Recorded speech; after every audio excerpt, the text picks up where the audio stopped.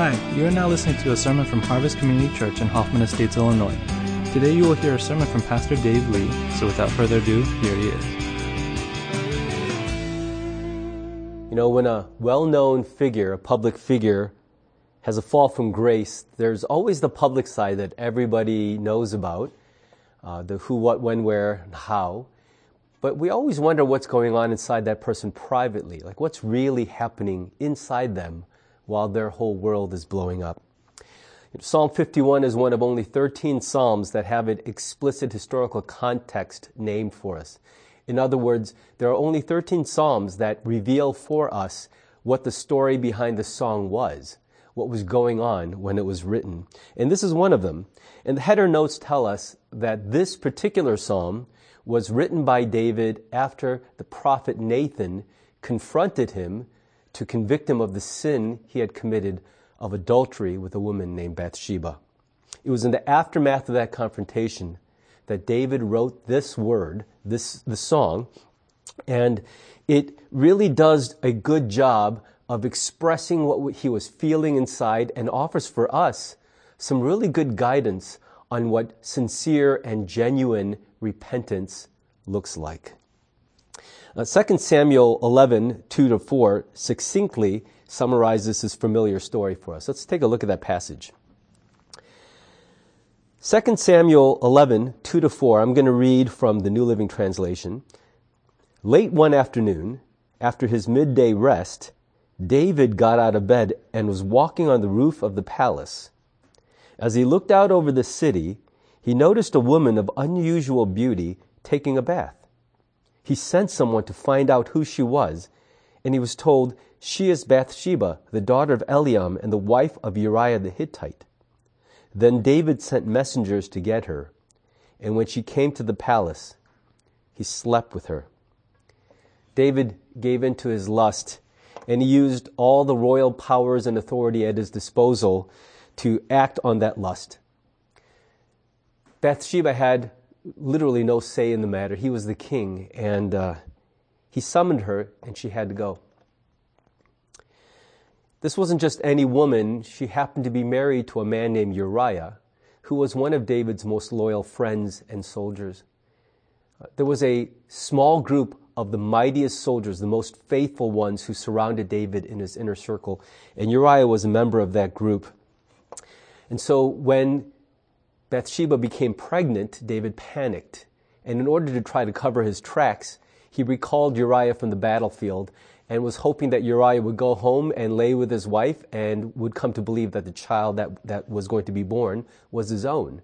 But Uriah was such an honorable man that he refused to take the comforts of his own home and his bed when his brothers in arms were out in the battlefield struggling. And so David recalled him back, sent him back to the battlefront, and arranged for him to be murdered on the battlefield in order to cover his own sin. When Nathan confronted David, David finally saw what he'd done. And this poem, this psalm, is what he wrote in response to that. So what do we learn from David's repentance that can be applied to our own spiritual journey, our own repentance? First thing we learn is that repentance means turning towards God rather than away from Him. You know, the natural instinct when we know that we've done something wrong to someone is to hide from them or to avoid them as much as we can.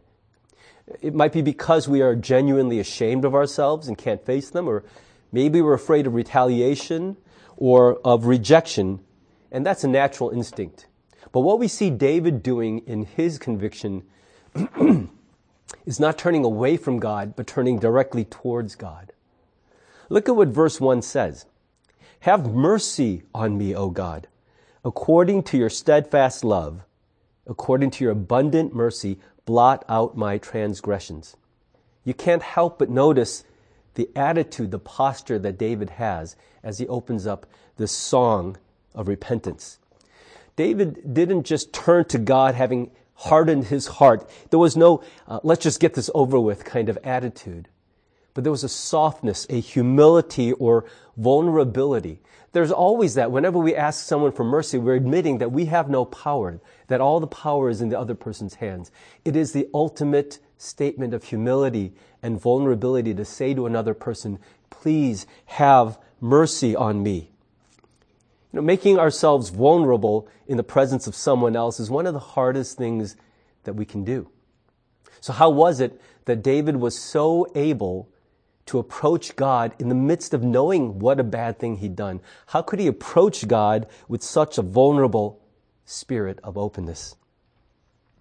Well, David reveals to us that it's because he was appealing to the steadfast love of God. That simple phrase, steadfast love, translates what is perhaps the most rich word in the Bible in the original Hebrew. It's a word pronounced chesed. This chesed love of God is a kind of divine love which many translators have tried to capture, but for all their efforts, they just haven't been very successful in capturing the richness, the bigness of this word, the love of God.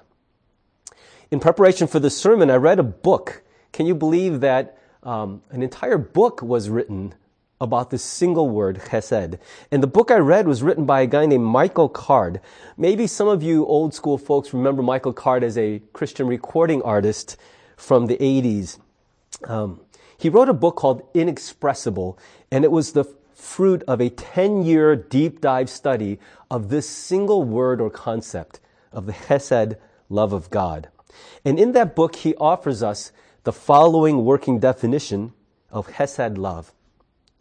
It's when the person from whom I have a right to expect nothing gives me everything.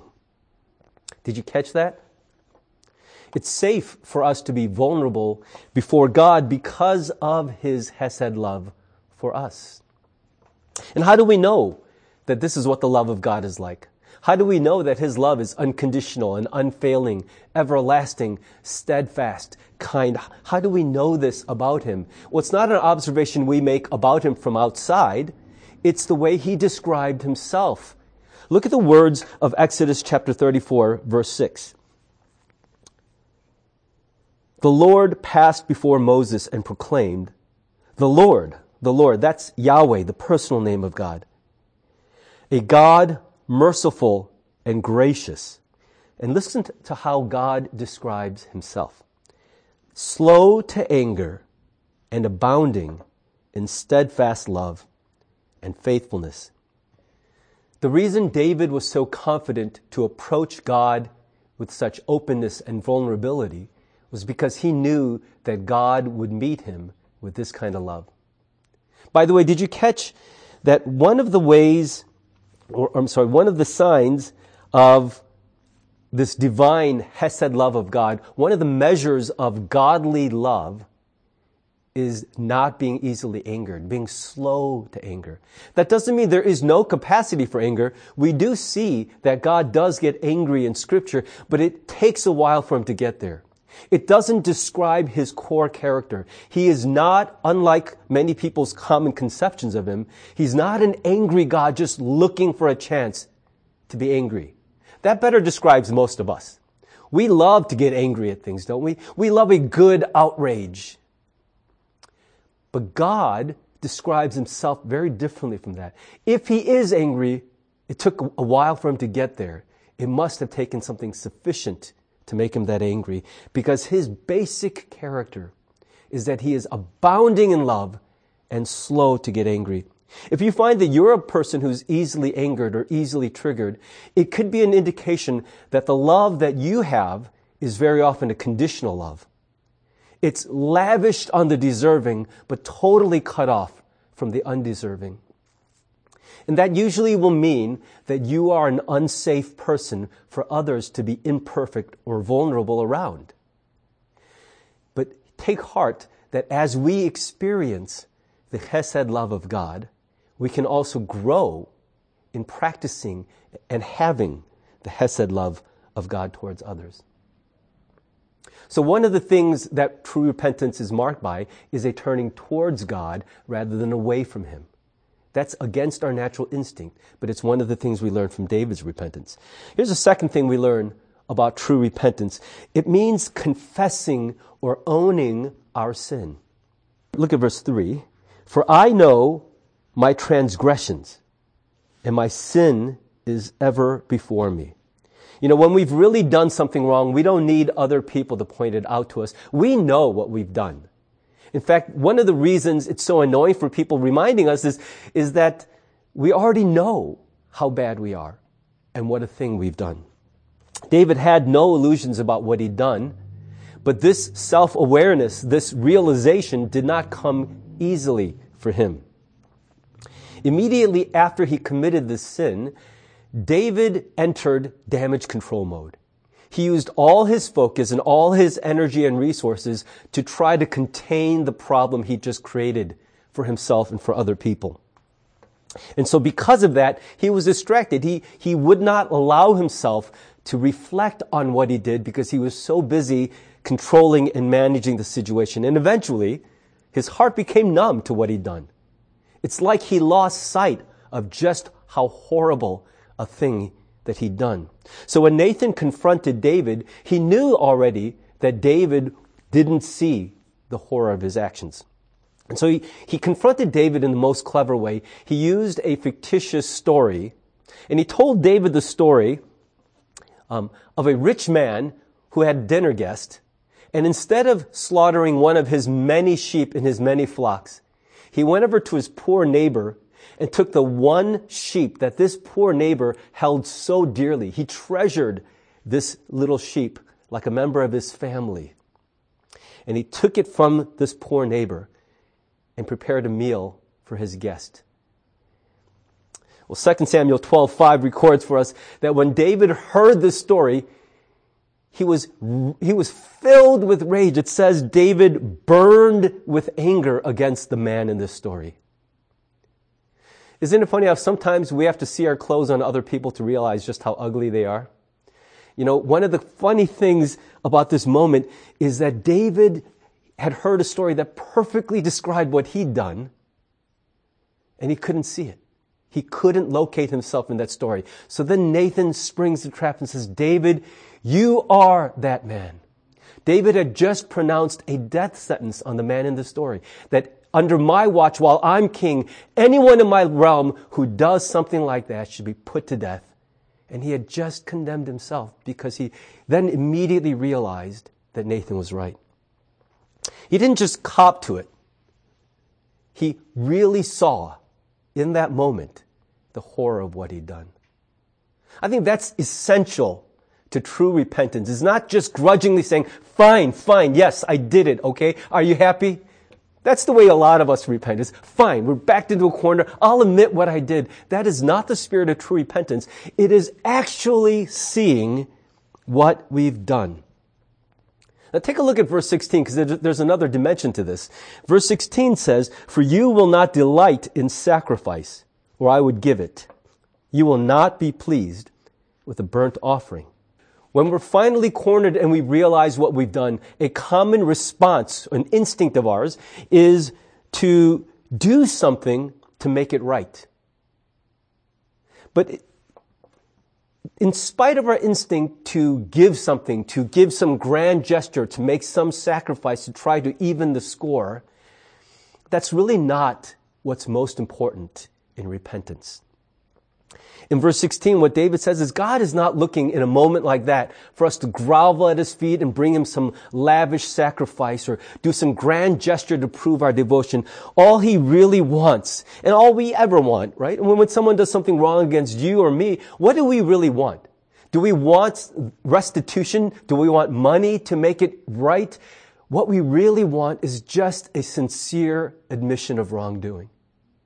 We just want the other person to truly recognize what they did and what effect it had on us.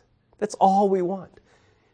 No amount of money or grand gesture or sacrifice can substitute for that simple, humble admission that they know what they did. Notice something else in verse 4. Against you, you only have I sinned and done what is evil in your sight, so that you may be justified in your words and blameless in your judgment. David speaks those words to God, not to Bathsheba, not to Uriah, not to the baby who was condemned after this sin, but to God. And I could just picture Uriah and Bathsheba kind of going, no, you kind of sin against us too. And he did. His words don't diminish the fact that he really hurt some other people. But what he's saying is this, that his greatest violation wasn't against other people first, but it was against God. You see, before we trample on the rights of our fellow human beings, we first have to trample on the authority of God over us. If we don't even respect the authority of God, we will most certainly not care what damage we cause in the lives of other people. Sin is always a violation of God first before it is ever a violation of other people. And so David doesn't just confess to the people he's wronged, but rightly so, he confesses to God. Now, I've got 4 kids, and I know that when one of my kids hits one of their siblings, they haven't just violated their brother or sister, they have violated me and Jeannie. We are the parents whose authority sets the rules in that house, and they know they've been raised better and that we have told them that is not appropriate behavior. And so even though their direct sin is against a sibling, it is also against us. And in fact, before they hit their brother or sister, they have to make little of our authority and our love for them. So true repentance owns, it confesses the sin that we've committed. We learn something else about true repentance from David's repentance, that true repentance means asking for cleansing. Asking for cleansing. Look at verse 2. Wash me thoroughly from my iniquity and cleanse me from my sin. And then skipping ahead to verse 7, purge me with hyssop and I shall be clean. Wash me and I shall be whiter than snow. Throughout David's song of repentance, and this is really like a poem or a prayer, he makes these repeated pleas to God to wash him or cleanse him or purify him. His request to be purged with hyssop is especially interesting because hyssop was a plant that grew wild, and the priests would gather bunches of hyssop and tie them together almost like a broom or something. And they would dip it in blood and sprinkle that blood, that sacrificial blood, on any house that had been infected by a disease in order to purify it. Now, I think that's a pretty powerful and relevant image considering the times we're living through right now. Imagine that just before the stay-at-home order had come in, that somebody had come to your house to do some work, some contractor or something, and you found out a few days later that person who'd been all over your house doing work had tested positive for coronavirus. What would you feel in that moment? What would you feel? I know you couldn't see the virus, but wouldn't you just feel the virus everywhere in your home? It would feel like a really unsafe place. You would see it everywhere in your mind's eye. And your instinct would be to scrub and disinfect every surface of your house. You'd probably tell everybody to freeze where they were, and you would grab the wipes and you would just rush from you'd scrub down every surface that you could. But do you know that it's only the powerful disinfectant solution on that wipe that makes your efforts effective? Without that solvent, that solution, all the wiping would still be ineffective.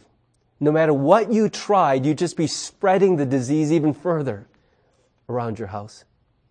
The solution, the cleansing agent, makes all the difference. It's not the action of scrubbing away. 1 John 1:7 makes it very clear for us that the blood of Jesus, the Son of God, cleanses us from all sin. You know, there's a difference between saying that we're sorry and asking for forgiveness.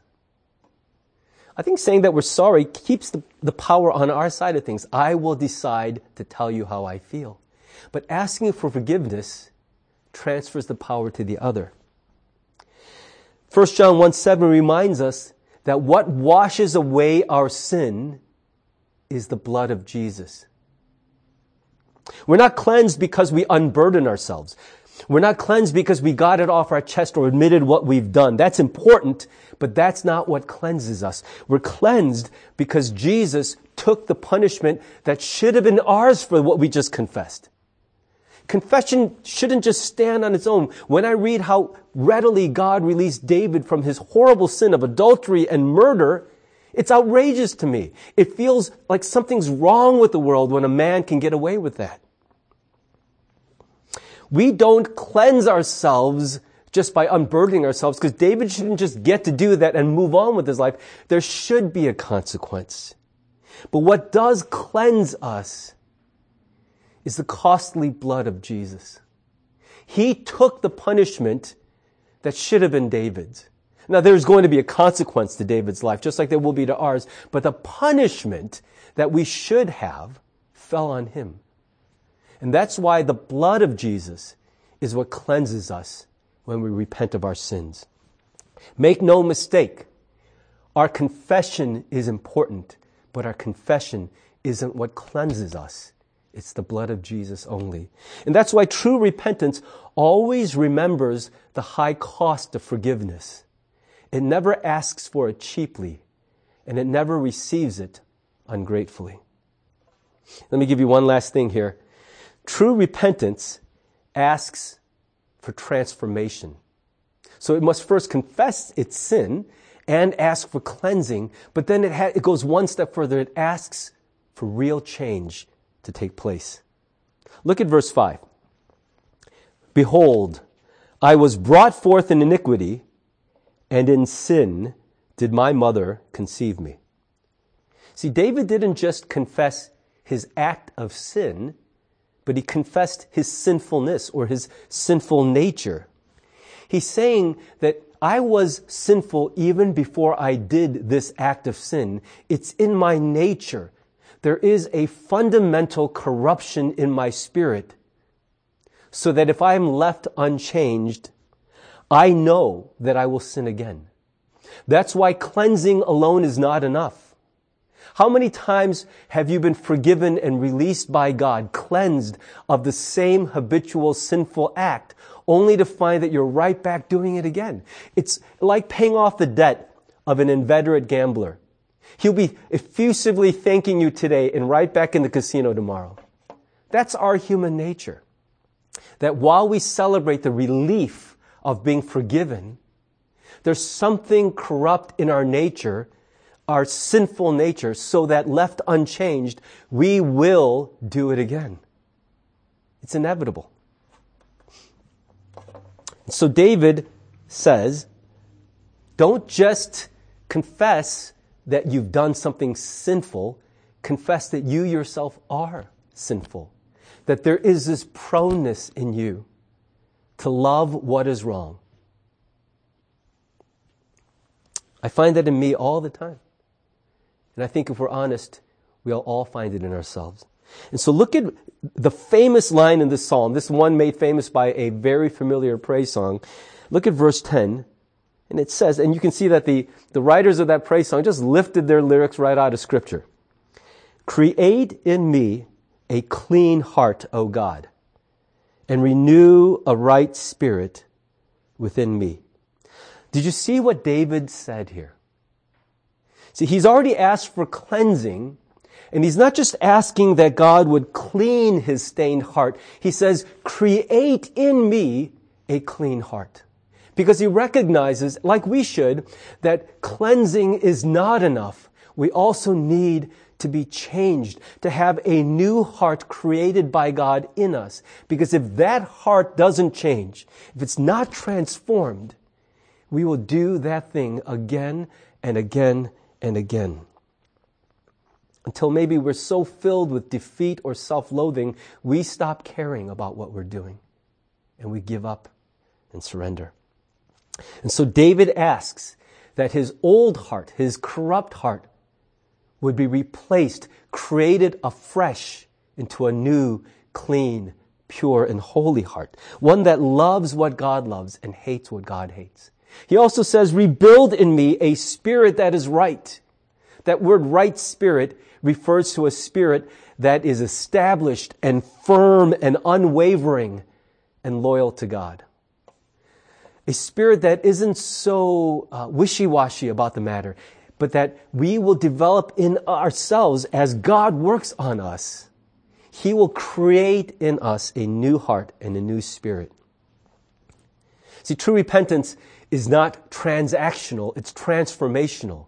Real repentance doesn't just hop from one bad episode to the next, but it's a way of approaching God that admits, I am a sinful person, and I need God consistently to change who I am at the core, to create in me a new heart to replace the corrupt heart that keeps sinning over and over. And you'll remember from last Sunday's Easter message that this is the great news of the gospel, and this is the good news that the Apostle Paul reminds us of in 2 Corinthians 5:17 when he says, therefore, if anyone is in Christ, he is a new creation. The old has passed away. Behold, the new has come. A new creation. Remember that what Jesus is doing all the time, his very work, is to create in us a new nature, a new spirit, and a new heart. This is the good news. That we not only ask God desperately for it, but that's precisely the work that he's up to all the time in our lives. Let me finish this way. Verses 11 to 12 says, cast me not away from your presence, and take not your Holy Spirit from me. Restore to me the joy of your salvation, and uphold me with a willing spirit. The happy result of true repentance is that our intimacy and joy with God is restored. You know, when we're in a conflict with someone we love, one of the most painful parts of it is that we could be in the same room with that person and just be miles apart in our hearts. It's a cold, lifeless place, and it really hurts. But when restoration comes, when we're reconciled with that person, it's like the sun rises again. We feel its warmth and its light. There's this wonderful joy after conflict when reconciliation happens, where it just feels so good to be connected to that person again. To see them smile at us with genuine warmth. And that's the picture in that phrase, return to me the joy of my salvation. Verse 17 says, the sacrifices of God are a broken spirit, a broken and contrite heart. O God, you will not despise. You know, last week we saw that the resurrection of Jesus makes possible for you and me freedom from death and a freedom for life. I hope you found that a compelling picture of the kind of full, rich life that God makes possible for us through Christ. But remember this, we can't lay hold of that life just because we want it. That life is available to us as we lower ourselves before God in humility and in repentance. The only thing we have to contribute to this wonderful, full, new life is a broken spirit and a contrite heart. What that means is that we don't approach God from a position of strength, from a position of making demands or claiming rights, but we say, God, I know who I am, and I know who you are. And when I approach you, I always approach in a posture of humility. For I am a sinful person, and you are a holy God. And apart from repentance, true repentance, we cannot lay hold of that life, which God is holding out to us with such a desire that we live that life with Him. Sin creates distance in any relationship, and it especially creates distance in our relationship with God. When our faith feels cold and God feels far away, Very often it's because there is sin that has never been dealt with, and we have been defiant and self-justifying rather than repentant. But if we will learn to humble ourselves and repent of our sins and of our sinfulness, then God will meet us where we are with His unfailing, steadfast, everlasting Hesed love. He will restore to us the joy of our salvation, and He will bring us back into His presence and the warmth of intimacy that brings with it. As I wrap up, I just want to ask you to be careful how you hear this word today. Because it's really easy to hear this on behalf of others, to think about how people today need to repent more, or how this person I know really needs to hear this and repent. But repentance is a deeply personal matter. And so I ask you this morning not to hear this sermon on behalf of someone else who needs it, but hear it for yourself. In just a moment, our praise team is going to come and lead us in a final song. And as they do, let that song become like a prayer for you. Let this time of singing, or of just letting the song minister to you, be God's invitation for you to come before Him in a posture of repentance, reflecting on your sin and your sinfulness, and how true repentance will allow us to receive the full benefit of everything which God has done for us through Jesus Christ. I'm going to invite the praise team to lead us in that song, and I'll come back afterwards to give you a final word of blessing and benediction. Right.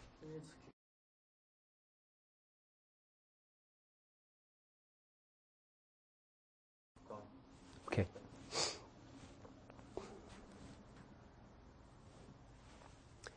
Would you join me to receive the blessing, the benediction of God? Harvest, always know that it's safe to be vulnerable and repentant before our God. Because our God loves you and He loves me with a Hesed love, an unfailing, everlasting, unconditional, and steadfast love. He will never meet your repentance with rejection. We can be confident in this, that when we acknowledge and confess our sin, without fail, on every instance, He will meet you with kindness and forgiveness and grace. And when we cast ourselves low, He will lift us up with His hand of mercy. This is our confidence because this is our God. Harvest, it is my prayer for us that we will never become a self-justifying, defiant church, but that repentance will always mark our hearts, and that because we have repented, we will lay hold together of the full, new, rich life which God intends for us. May this be our blessing in the name of the Father, and the Son, and the Holy Spirit. Amen. I want to thank you for worshiping with us this morning, and we look forward to being together again next Sunday. If you would, wherever you are, and if you're alone or with your family, and you'd like to have a time of reflection or discussion immediately following this, we're going to flash up a slide with some prompts for you to do just that. And until next Sunday, have a blessed week, be safe, and continue to pursue after God. God bless you.